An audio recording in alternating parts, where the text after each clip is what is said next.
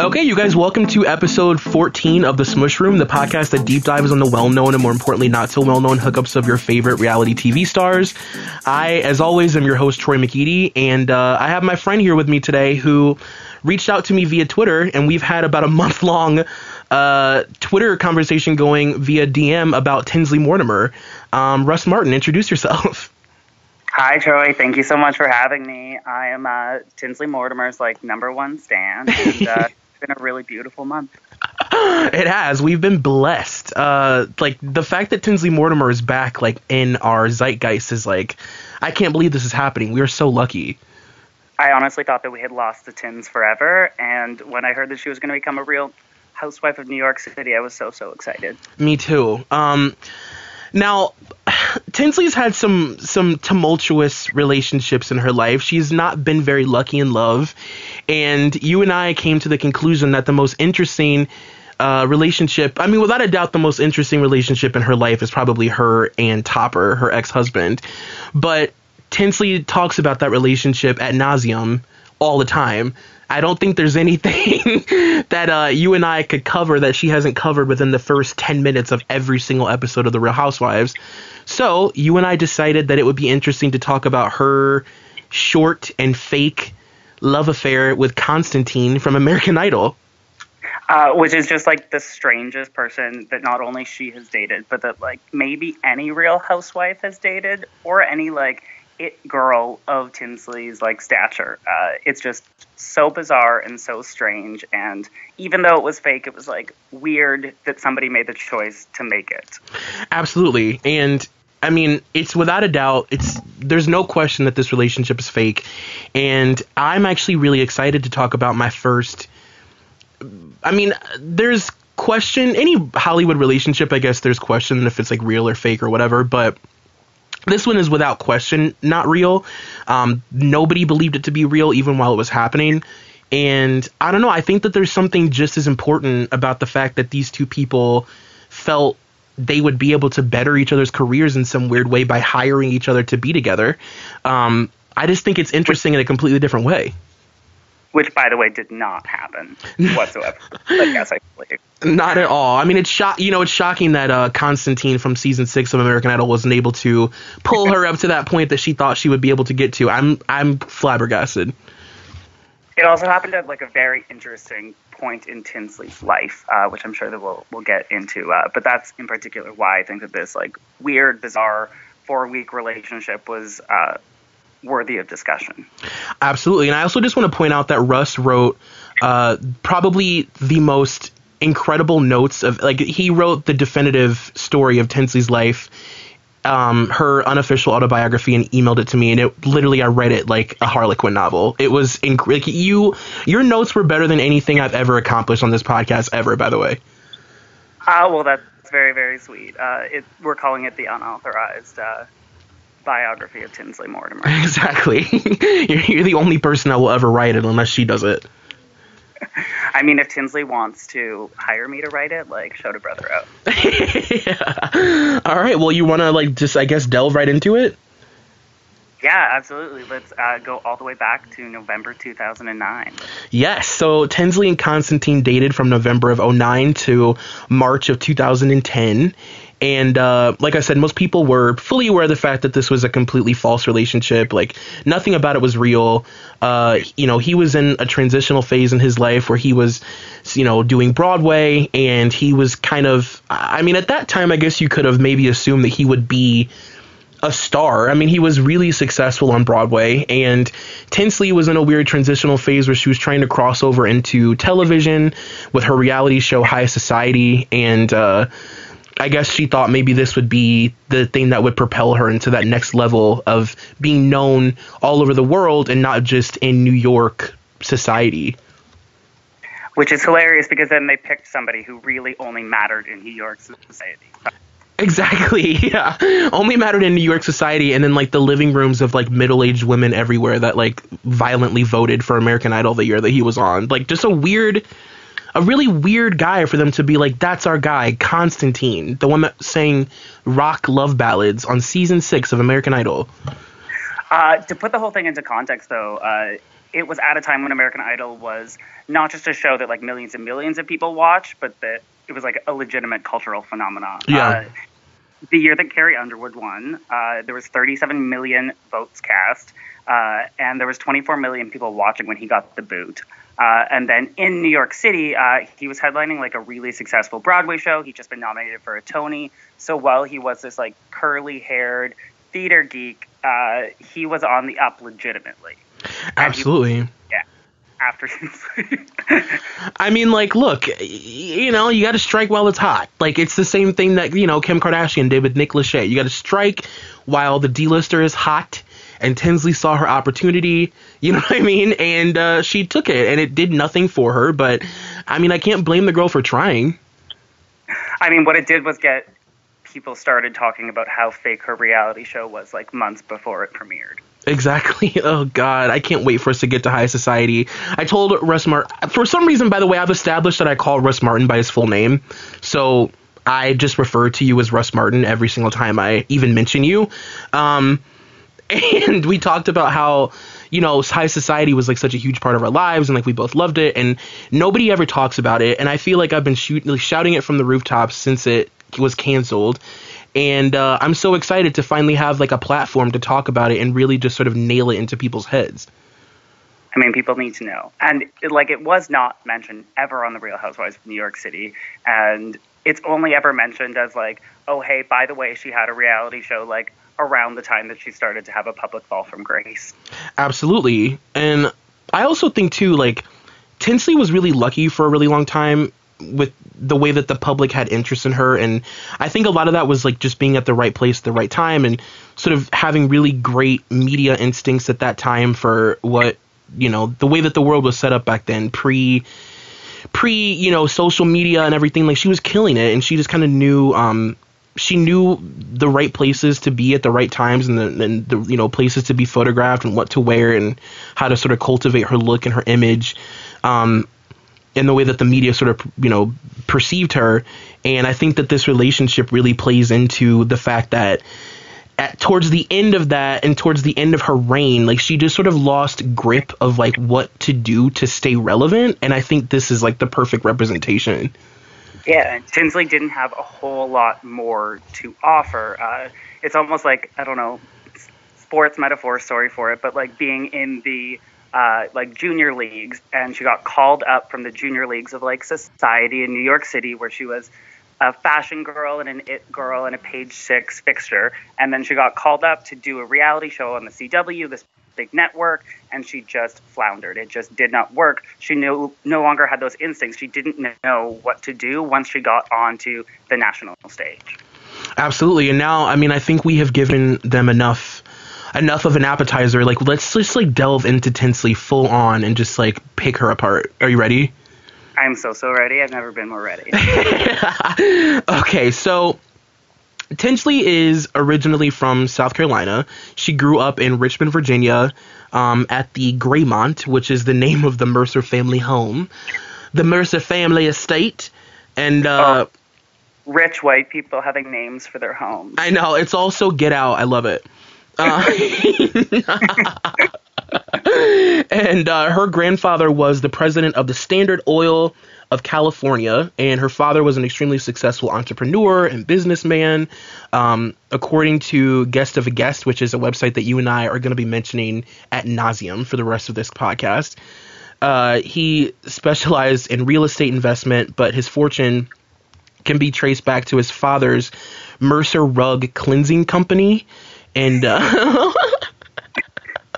was a big thing in the mid-2000s, that people would call her dad a used carpet salesman. And she was so adamant on reminding people that it was like a carpet cleansing company. He wasn't a salesman, but people made fun of her a lot. Like, a lot. And her mom, Dale, who we both like worship, and if you've seen her, you should be worshiping her too. She was an interior designer. As we saw later on High Society, she has very like Tony, very 1%-y old American classic taste. Mm-hmm. She won't design any room that doesn't look like it's from somewhere in the South or somewhere on the Upper West Side, Upper East Side. Mm-hmm. Yeah, you described her in your notes as like she's like a Strange World version of Patricia. If you guys watch Southern Charm, like she's this weird sort of like Southern, and it's the same thing for Tinsley. It's like they're very Southern and they're very rooted in their Southern values, but they've taken that and sort of cultivated it into this like New York thing. So they're New York 1% Upper East Side Southerners. Yeah, interestingly, I think that Patricia from Southern Charm actually might be from New York City. I don't think that she's actually from Charleston or even from the South. I think she just moved there and sort of cultivated that in the inverse that the Mortimer girls did. Oh, I had no idea that she wasn't from the South. God, nothing is true. I'm sorry, Trey. Yeah, I brought you here to have fun, not to shatter all my dreams and my hopes. Tinsley's dad, also, I read a lot about him. I'm like kind of obsessed with him. He was a frequenter of Page Six. He, I guess, would like do a lot of like drunken things in public a lot. And I read that he was very famously kicked out of the Plaza Hotel after drunkenly stumbling on stage and trying to sing New York, New York during a Michael Friedel performance. And he he would just do things in public drunk all the time. And he was like a very unapologetic alcoholic, but like a life of the party alcoholic, which I always appreciate. Which like seems like maybe is also Tinsley's bag. Exactly. She's like kind of, I mean, this season, when Tinsley drinks, like shit happens. Things happen to her. Yeah. And there was a rumor that Tinsley was related to Thomas Jefferson on her mother's side, and also Patrick Henry and James Madison on her father's side. And let's see. I wrote down that, so Tinsley, a big part of her upbringing and a part of her life is that Tinsley, she attended this school called the Lawrenceville Boarding School, which is where she met her future husband, Topper. And she then went to Columbia University, and she graduated with a BA in art history, but she ended up not doing anything with her degree. She just kind of immediately started working for Vogue in the beauty department, and she was there for 9 months. Yeah, Tinsley, like, it was often cited in the early press that she worked at Vogue, but it was a job in the beauty closet, very lower rungs, sort of like organizing the closet or something like that. And hilariously, she apparently was very bad at getting to work on time because she couldn't dress for the day. This is one of my favorite things. Yeah, she was very, very good at getting herself together, borrowing a dress, buying a dress, doing her classic Tinsley curl, and going out for the evening. Apparently, she could not get up in the morning and put on like a cute outfit, which I think is just like hilarious. It reminds me of drag queens. Like, drag queens are very afraid of day drag, and Tinsley Mortimer also afraid of day drag.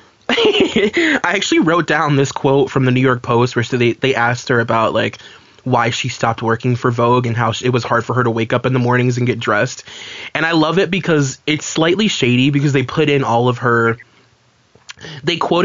likes and ums to like make her sound more stupid. And so she said, you know, Vogue was tough. I mean, it was such good training, just dealing with people and, you know, just like a bunch of girls, and, you know, girls can be tough. And also you just have to, I don't know, you have to be, but it feels like you're obligated to be like super chic in the morning with your Manolos. It's not getting up in the morning. I have 2 Chihuahuas. So I get up pretty early, but just to be totally fixed up, it was just a little overwhelming for me at that time. It's like, this might be a good time to mention that her press savvy extended about as far as being photographed and clearly not to an interview. Absolutely. Such a huge part of her sort of pop culture staple is that the girl can't talk. Like, Tinsley, there's not a lot of interesting things that come out of her mouth.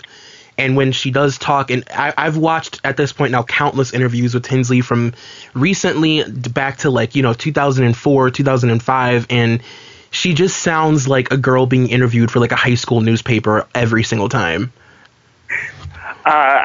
Somewhere while I was doing the research, I read that she was a woman who, like Paris Hilton before her, was photographed to fame. Yes. And I think is extremely accurate. I do think that, like you said, she was very savvy, but when it comes down to actually like speaking a sentence, as we have still seen a decade later on The Real Housewives, Tinsley can barely stitch them together. No, yeah, it's painful. I mean, watching her trying to interact with Bethany makes me really uncomfortable too, because you can tell Bethany's like staring at her and like intimidating her. It makes her stutter and be even more like high school girly, and it just makes me really super uncomfortable. Yeah. No, it's punching down. Yeah. And so after Vogue, she enrolled at Parsons to study decorative art. That also lasted about 4 months. And in the same New York Post article, she said, I always sort of dreamed of going to Parsons and stuff for interior design. Then I realized that, like, I mean, I was there and I just got a little sick of papers in school. Relatable. Relatable. Also, 4 months. 4 months because she got sick of papers. I've never related to something more in my life. Which is like, in those 4 months, like, do you have time to finish a paper? I know. Like, how many papers are you really going through in 4 months? Oh, Tins. Post her 4-month excursion, she got a job at a PR firm called Harrison and Schiffman through Topper. And in the same post, she said, my job was sort of to invite the social people and make sure they attended the events, because obviously I know them, so it's easier to call your friends and say, hey, can you come to this event for a few hours? She did that for 2 years, then quit after getting married in 2002 because, quote, she was finished with working. While she was a woman who went to an Ivy League school and came from a certain sort of standing, I think it is also expected in that world that once you land a man like Topper, that you do stop working. Not necessarily to be friend or to be like fair to Tinsley, like that's obviously pretty gross. Mm-hmm. But it is in line with the trajectory that she was totally on at the time. Yeah. The hilarious thing was apparently around this time she had brought on a publicist, and the publicist told her to stop working because it was like bad for her image to be a person who worked. Yeah. Wait, was her publicist a man or a woman? Do you know? Because their name was Hay, and that's not sex specific, so I wasn't sure. I have no idea. I got the impression that it was a man, but okay. That could just my patriarchy. I assumed it was a man too, to be honest with you. But no, I totally agree with you. Like, I think that she, like, when you read that she stopped working because she was, quote, done working and hated papers and getting dressed in the morning, it's like, there's something respectable about the fact that Tinsley knew that that was never a life that she wanted or that would work for her or that would make her happy. And she always knew that she would be happy being basically just being Tinsley Mortimer and like cultivating like a brand and an image. Like, she was unapologetic about the fact that she literally just didn't want to work hard. So she didn't. Do you think, Troy, that I feel like she worked hard at being Tinsley, but she was unwilling or unable to work hard at anything that the rest of us do? I totally agree. I think she did work really, really hard at being Tinsley. I don't think it was easy to be Tinsley Mortimer from, like, 2004 to 2010. I really don't. I mean, at the very least, like, she put, like, boots to the ground, hit the pavement, and was everywhere. Absolutely.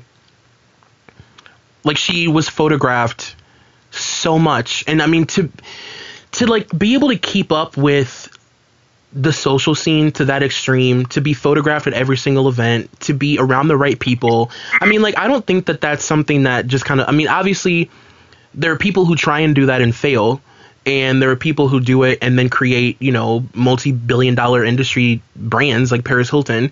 So obviously there's like an art to it, and it does take some sort of specific talent that you're either born with, I think, or just not, or like bred. I think that Tinsley was bred to live a certain lifestyle, and her mom always knew that this is something she would do in some aspect, She did just spectacularly fail when it came to launching it into the next phase in the way that Paris Hilton had, or Kim Kardashian had, or even like someone like Tory Burch, which is probably closer to what Tinsley is. She just couldn't like cross that finish line. Yeah, which is actually really ironic when you think about it now, because Paris Hilton is sort of at the same standstill that it's almost like we were more tolerant of Paris's inability to change for a much longer time than we were for Tinsley.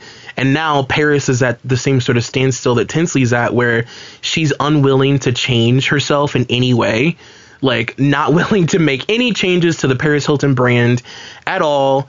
And if it's not working, then she'll just keep continuing to do it in Ibiza, where her talents are wanted, because she's not willing to change. I mean, at least Paris Hilton had like the wits about her to go to the Middle East and to find a new market and to start like selling off foam and diamonds in some other place. And like DJing from like her iPhone at clubs. Yeah. Like from her iPhone, like her quote is like $750,000 or something totally insane. It's absolutely ridiculous. Like, she's been given DJ awards and like is now officially considered like a successful DJ in multiple parts of the world. It's ridiculous. And our poor Tinsley just got a lipstick. All she got was a pink lipstick, and now she's like doing everything she can to even be invited to places. It's really sad. Yeah, there is something that is just like deeply, deeply sad about Tinsley Mortimer, and about seeing Tinsley Mortimer now on The Real Housewives a decade later, knowing so much about that story when she was sort of taking off like a rocket in terms of being an it girl and a society fixture, and somebody that I loved to read about and consume like via the press at the time. It's just very sad seeing that it's the exact same storyline that it was 10 years ago for this woman. The exact same. Nothing's changed. And like, I mean, we're definitely going to get to that for sure, but like, it's just so interesting that everybody around her is so like aware of the fact that she needs to change her. I mean, she needs to update herself. Like, she is just completely like cast in this like relic of 2009, and she is unwilling to budge down to her hair. Nothing can be different than it was 10 years ago. She will not allow it. I think it was Bitch Sesh that I was listening to, the podcast, and they were talking about how she still dresses like Blair Waldorf. No, she totally does. Yeah, like she's still got that very prep school look that honestly she probably had before we knew her. She probably dressed almost the same when she was 16 or 17 years old. And I think even psychologically, from a lot of the things that she says now, she seems like she's still trapped in that same mindset from when she was 17 or 18.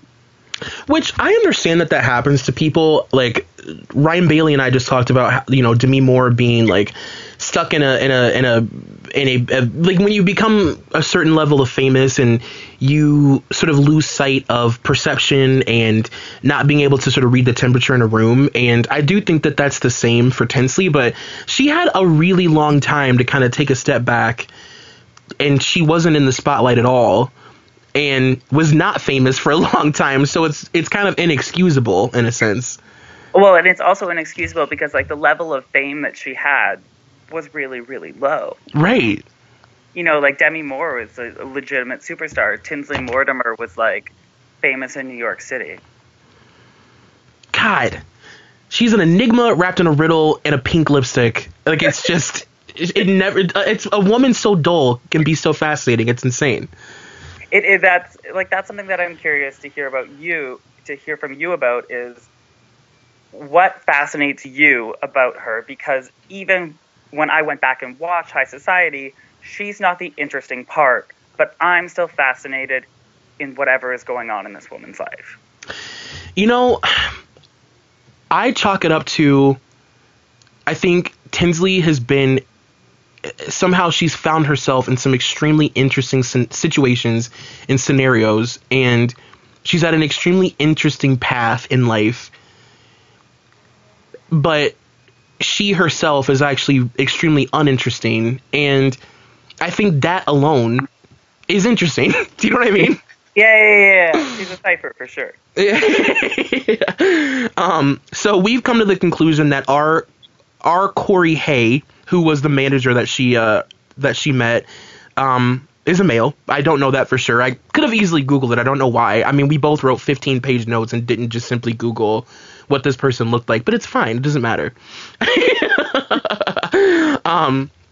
So Tinsley met him at an event, and she basically went up to him and was like, look, I want to be a socialite. I want to be somebody who doesn't work and just kind of prances around in cute clothes and gets photographed. Like, what do I need to do?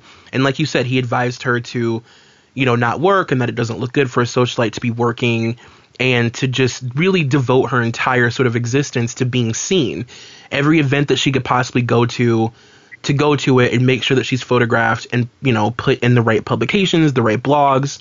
And I have a quote here from Mr. Hay. He said, I felt that we couldn't turn her into a little socialite that would be put on a pedestal by New York society and the gossip columnists and the glossy magazine press. As long as she had a job as a publicist, even though a lot of social girls didn't emerge from publicity. So he basically helped her kind of get into these like social events, like museum like parties and charity events and things like that. And then at that point forward, like Tinsley basically became known for being photographed. Like if there was any social event happening in New York City, Tinsley would be there in a heel, in a girly dress with a bow around her neck, blonde curls, a pink lip, and a clutch. That was pretty much it. And just to contextualize it, like, she went from that to being in Vogue and being in W and being in Vanity Fair. She wasn't just known sort of in that circle while she was on Page Six all the time. Mm-hmm. She did have much further reaches. Even like her handbag line was at the time kind of a big deal. Like Tinsley did well for herself during those years.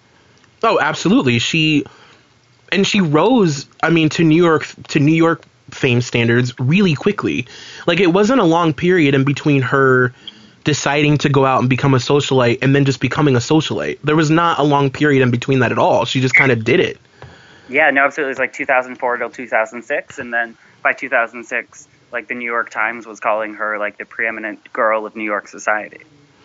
And Mr. Hay had also said that he said, I knew that Tinsley had the potential to be an it girl because she was beautiful, she was perky, she had a great, vibrant personality. Hay also says she was funny, she was frisky, she was a little pedigree filly. A pedigree filly, that's like the greatest thing I've ever heard in my entire life. And she was a Mortimer, so she had a really strong connection to that kind of old New York. And like you said, Tinsley used like people like Tory Burch and Cornelia Geist is like her inspiration that she wanted to kind of brand herself after, of these like beautiful women who were so beautiful and dressed so well that they were able to cultivate fashion lines and, product lines and makeup lines and just sort of sell themselves as a brand, which at the time was, I mean, now it seems kind of trivial to talk about, but like at the time that was like a very new concept, to just sell yourself for doing nothing but being yourself as a like worldwide brand.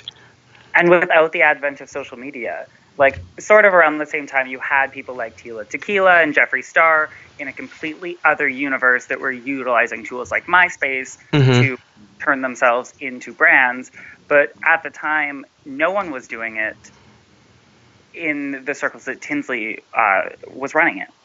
No, not at all. And like, with such higher up people, you know what I mean? With people that were like actually considered like fashion royalty, and she even started like from 2006 to 2007, she became known for sitting front row at fashion shows at the exact time that like celebrities kind of were starting to do that, where like the people sitting at front rows weren't just like editors or buyers. It was actually people like Pharrell and Paris Hilton and Nikki Hilton, and she was a part of that group of people that were like cultivating this new version of what it meant to be famous.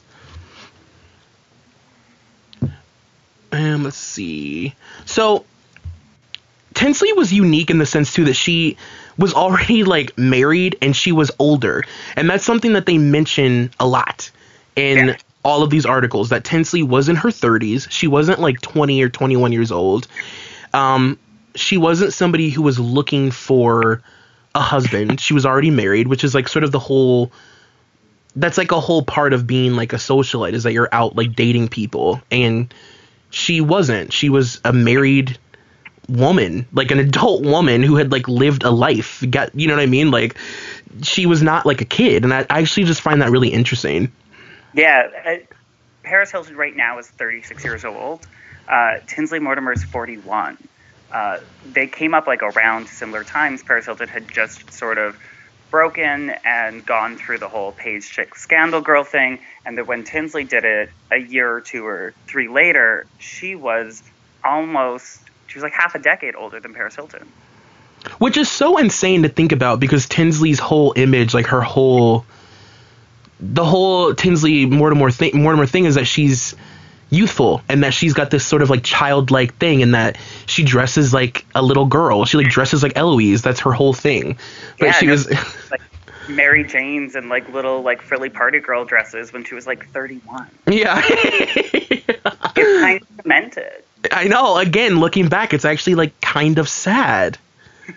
Yeah, it was sad right from the start. We just couldn't see it. No, because we were all very sad people as well, just all pathetic. Yes. And like you said, this was around the time that becoming a socialite was like a thing. Like Paris and Nikki had really sort of rebranded what it meant to be a socialite, and it had become very cool again. Like it was like, you know, the 40s to be a socialite, especially in New York City. Yeah. And like that was probably at the time not a word that was even used, like say in the Midwest.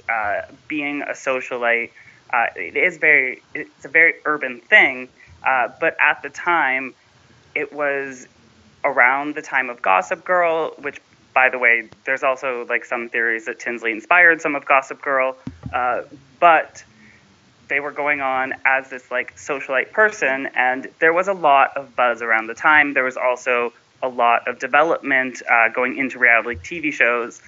When she finally got High Society, that wasn't the first TV show that she had been pitching or involved in. She previously had a pilot with MTV, and Devorah Rose, who I love and I know you love, yes, had a failed reality show that didn't get picked up. So there was a lot of sort of steam around the idea of being a socialite at the time, and it seemed sort of new again, even though it dated back so far.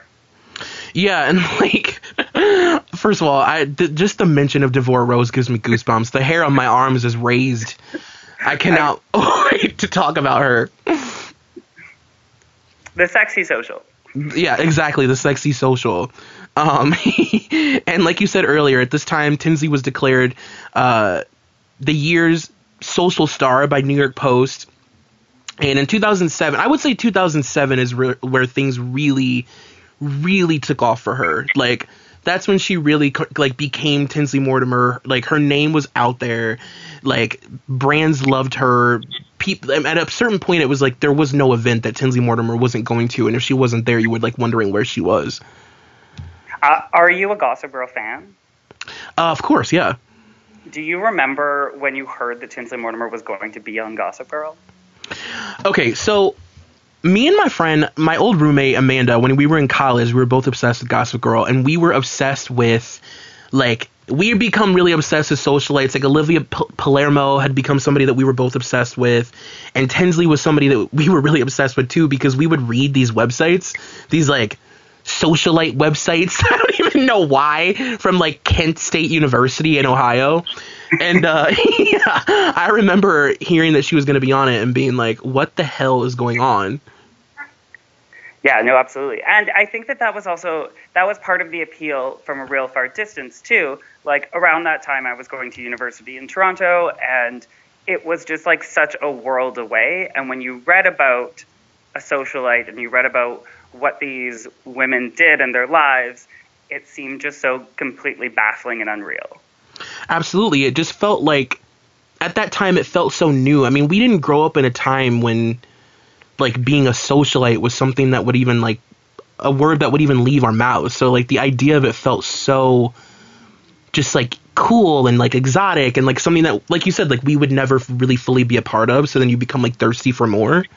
Yeah, and also at the time it was the height of like more is more tabloid culture. So you could get so much of Lindsay, you could get so much of Britney, you could get so much of Paris, but there was a little bit of a push and pull with these socialite girls like Tinsley Mortimer, where you didn't know everything about their lives. And if you look back on the way that Hollywood stars were crafted, even dating back to like someone like Elizabeth Taylor, a lot of the allure came from the fact that we didn't know things about them the way that we know everything now. Right. And while there was like the Nicoles and the Parises that we saw constantly all the time and knew everything about, I found Tinsley just so interesting because she was an enigma, and because I didn't hear her speak, and because she was someone who was written about, not somebody who spoke.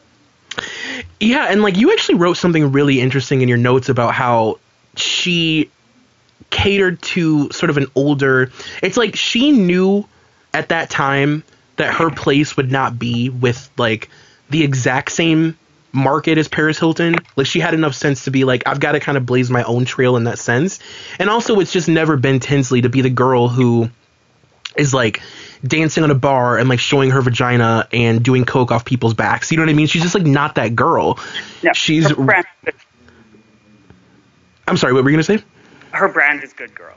Yeah, she's the good girl socialite. So like, you know, she sort of marketed herself to an older, sort of like more stuffy Upper East Side New York social scene, instead of like even trying to cater to the same people that Paris Hilton was, which I actually think is like really smart and plays into how on the pulse she was at that time of like culture.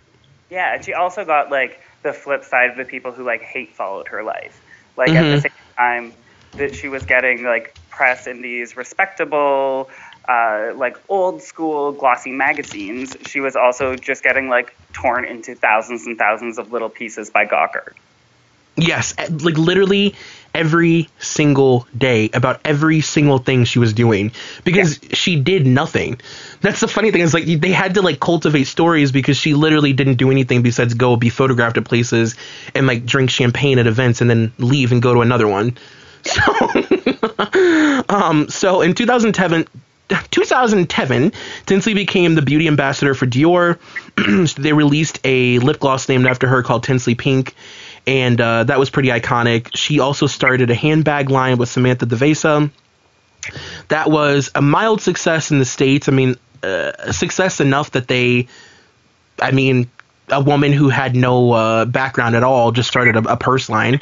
And then it became hugely successful in Japan to the point that she was like all over the place. Like her face was on billboards. Yeah, I guess people in Japan just like thought of her as the classic American girl. I think like the branding did something in Japan where they thought of her sort of like as they might think of Mickey Mouse. Oh, absolutely. I remember watching this. Have you ever seen the documentary Paris, Not France? No. Oh, yes. But like clipped out on YouTube? Yeah, it's like the Paris Hilton one. I think it was MTV. Yeah.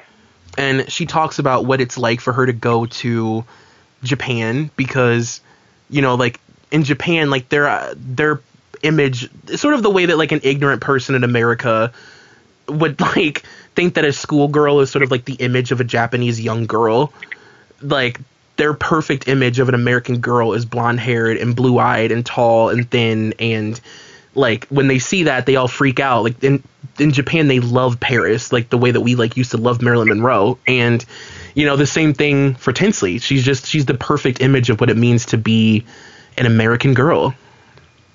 Even at 32. Exactly. Now, did you have anything else that you wanted to add before we get to Tinsley and Topper? I don't think so. Let's go into to Tinsley, Topper, and the fall of the House of Mortimer. All right. So I think Topper is probably one of the more important elements in the history of Tinsley's life and her career and her brand. Her story wouldn't be her story without Topper. Like he made her who she was for the good and the bad. And I mean, if you're, like I said earlier, if you're watching Real Housewives this season, like not a minute goes by that she doesn't mention that she was married at some point. So, I mean, I don't think we need to spell it all out for you, but we will, because that's just what we do here at this podcast. So Topper worked in New York as a financial marketing executive, and he came from a family of extremely old wealth, like just sort of like the 1 percentile of like of America and of New York, when New York was like being built. Like he's basically like a Morgan.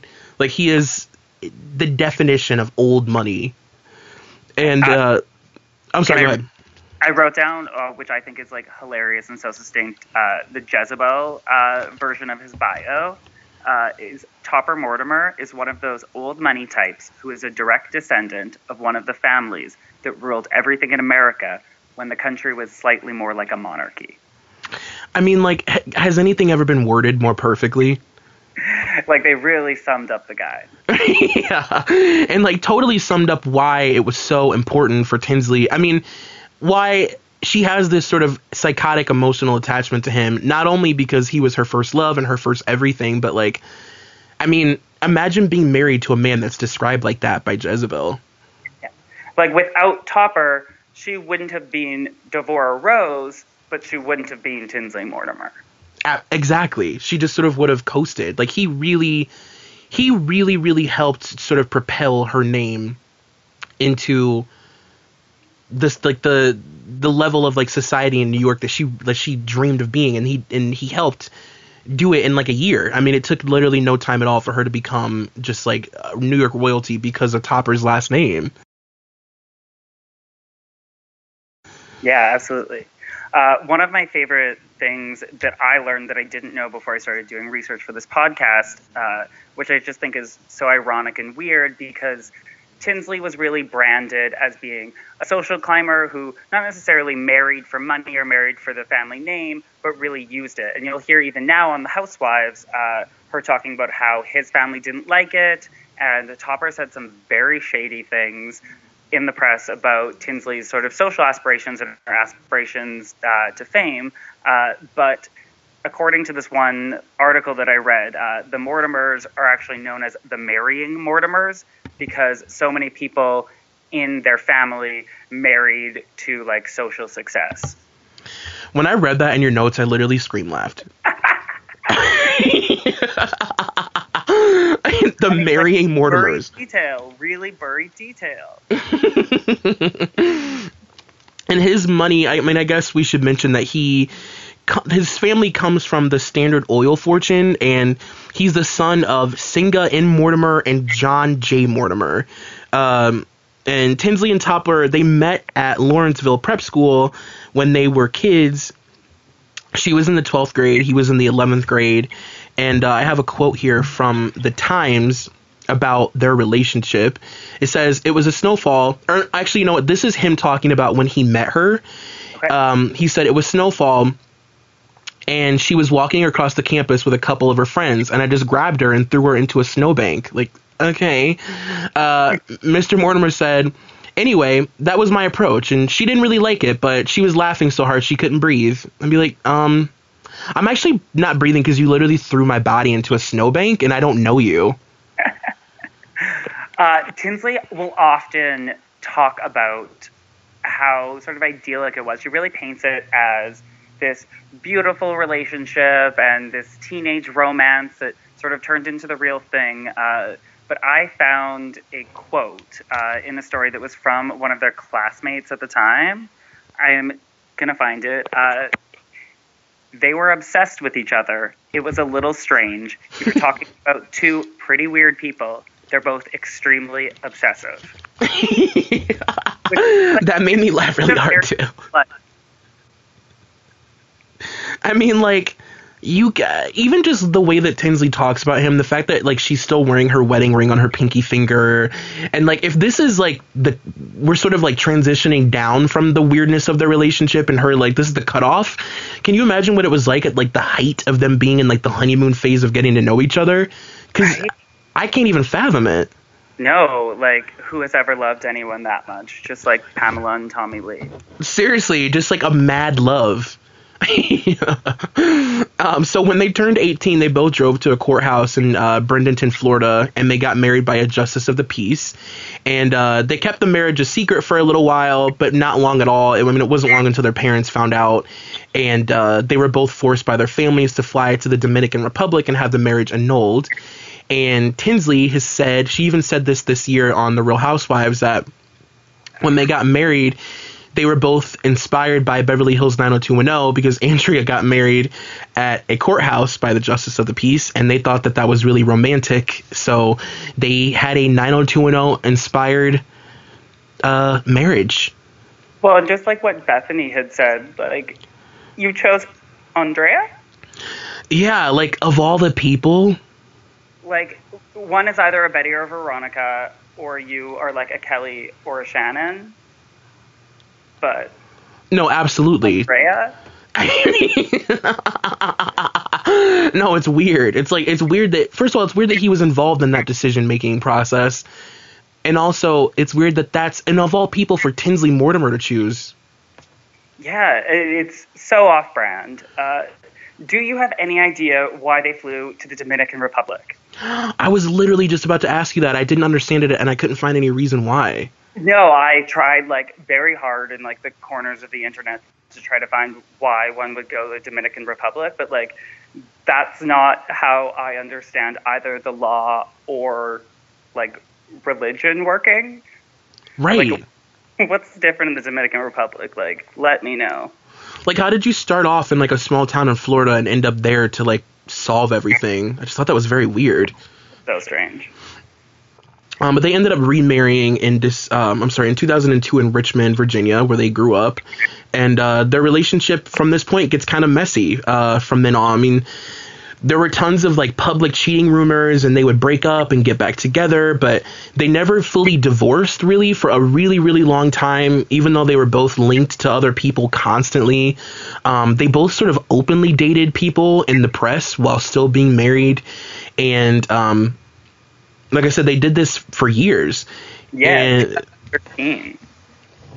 I mean, like, that's another thing that I don't understand. Like, there's such a traditional, like, Tinsley's such a traditional Southern girl who's, like, just sort of cloaked in, like, morals, but dated other people publicly while married to this, like, huge public figure. That is not, like, a social world which I have ever inhabited, but maybe it's that the cardinal sin is actually divorce. Oh, yeah. You know, you're right. That, like, you're supposed to get married and stay married.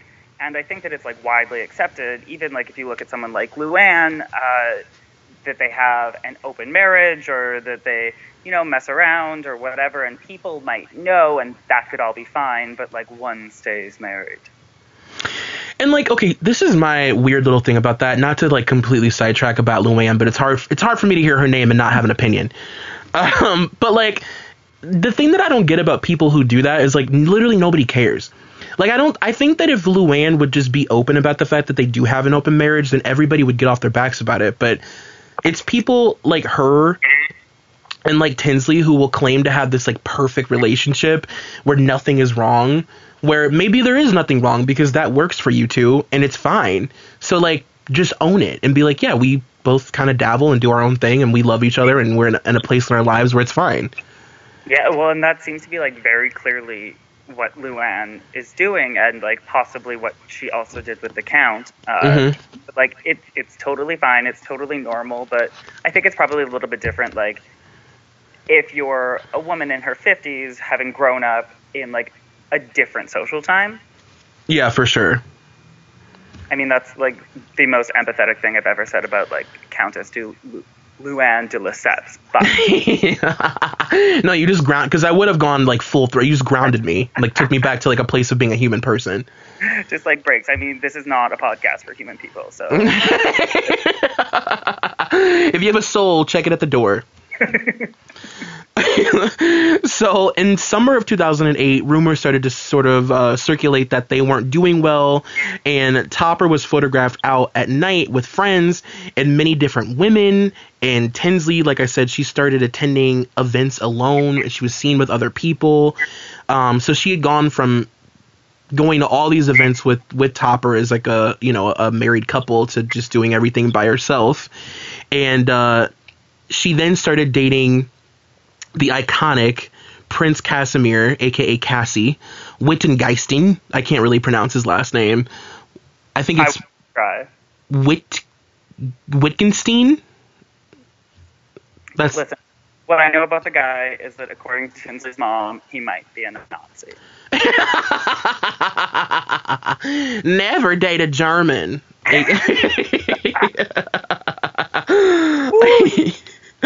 And Cassie was a London-based banker with a castle in Rhine Valley, so he had a huge part of high society, and I had a very good time getting to know him. He was a batshit crazy little man.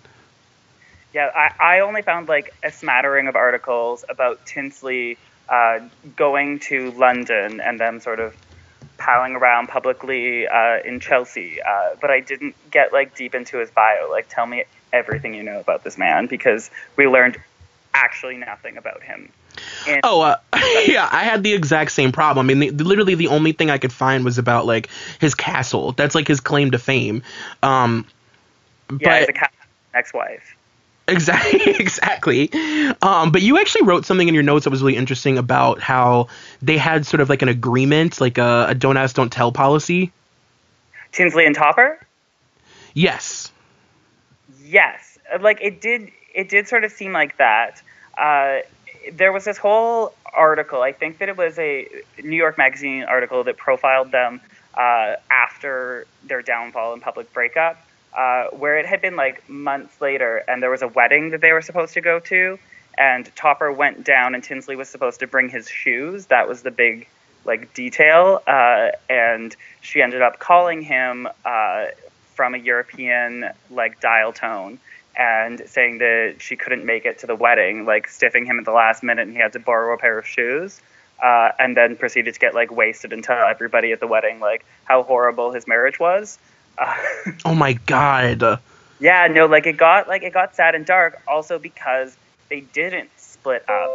They publicly sort of dated and messed around on each other, but for a while it seemed like what they were doing was like, let's take some time apart. Like it was a Rachel and Ross, is this a break sort of a thing. But Tinsley, what she did was like a little bit more public, and she chose somebody who had like something that the press would obviously want to write about, being links to nobility. Yeah, and I mean, like you said, she still, I mean, at this point, she was still holding true to the fact that they were married and happy, and there was nothing negative that she would say about him publicly, but she was definitely like linked to other men. I actually wrote down a quote from, this is Avenue magazine, where they asked her about like what's going on with them, and she said, we have felt our way through some difficult times and transitions, but we love each other very much. We look forward to being together and having a wonderful, exciting, yet at times challenging life together, and we want to start a family soon.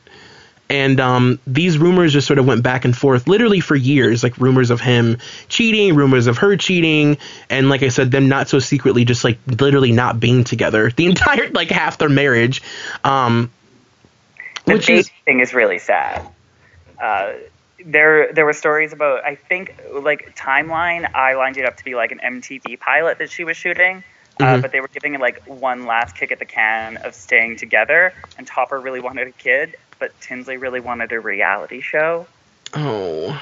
Yeah, like it's sad. And like, not to paint Topper as like this like great wholesome like family guy necessarily, like he was off doing his own thing in many ways too. Yeah. But it was like a real bummer to read. Now, we're about to get into high society, and before we do, I just want to kind of like pick your brain about if you've picked up on any. I find the fact that at this moment on Real Housewives that Tinsley lives with Sonia, I think it's very interesting. And I also think it's kind of weird that nobody on the show has like mentioned anything about this yet or like said anything about it, but these two women lived a very similar life, and Tinsley I could see sort of becoming a version of Sonia. I don't think she'll ever be as messy as Sonia. She'll never be a girl that like literally lays on her back on a bar and spreads her legs open in an Hervé Leger dress. Like, I don't see that for her future. But like the delusion of like living in her marriage and living in the past in this really unhealthy way, her attachment to her ex-husband, like her attachment to her old life, and just sort of like the obsession with like keeping up the appearance that you still live that life is really weird. And it's weird that these two are like close and that they live together and that she lives in Sonia's house, like in Sonia's version of her delusional world. Totally. They have the exact same sadness and they're about the exact same thing. I think like Sonia being a person who clearly has zero self-awareness, like wouldn't even so much as mention like, oh, I feel for Tinsley because she is going through something that I have gone through. But they are both still just like clinging on to this previous version of their lives. It's really weird, like, and it's so sad because both of them have so much potential to kind of like rebrand and move on and like become, you know, different people. And it's not like they're not in a position where the world wouldn't totally embrace them. Like if Tinsley Mortimer rebranded herself right now and totally shocked us, especially post Housewives, with like a new image or like a transition into like a new business venture or something, like that would be huge for her. Same thing with Sonia Morgan, but like they're just unwilling to budge. Yeah, no, they have no intention of ever sort of like leaving that small few section of city blocks up on the Upper East Side, and they're just like clinging to everything that it represents in a way that's like a real bummer because, you know, like Sonia is very charismatic, unlike Tinsley. Sonia has like so much going on in her benefit, and Tinsley, like, I am rooting for her. I do think that she could do something at least. You guys, I hate to cut you off, but at this point, I think you know the drill. You got to be a Patreon member to hear the remainder of this episode. So, go to patreon.com/ebpsychos. At that point, you will be asked to donate, and then when you donate at this level, you'll get this podcast, you'll get the remainder of all the episodes every single week.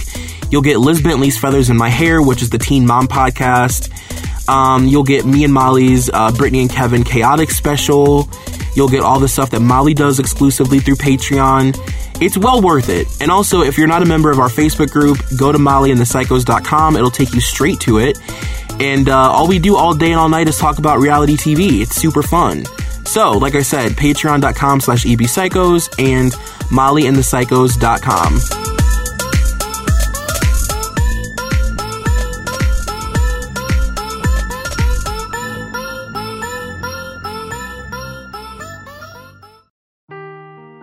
Seeking the truth never gets old. Introducing June's Journey, the free-to-play mobile game that will immerse you in a thrilling murder mystery. Join June Parker as she uncovers hidden objects and clues to solve her sister's death in a beautifully illustrated world set in the Roaring '20s. With new chapters added every week, the excitement never ends. Download June's Journey now on your Android or iOS device or play on PC through Facebook Games.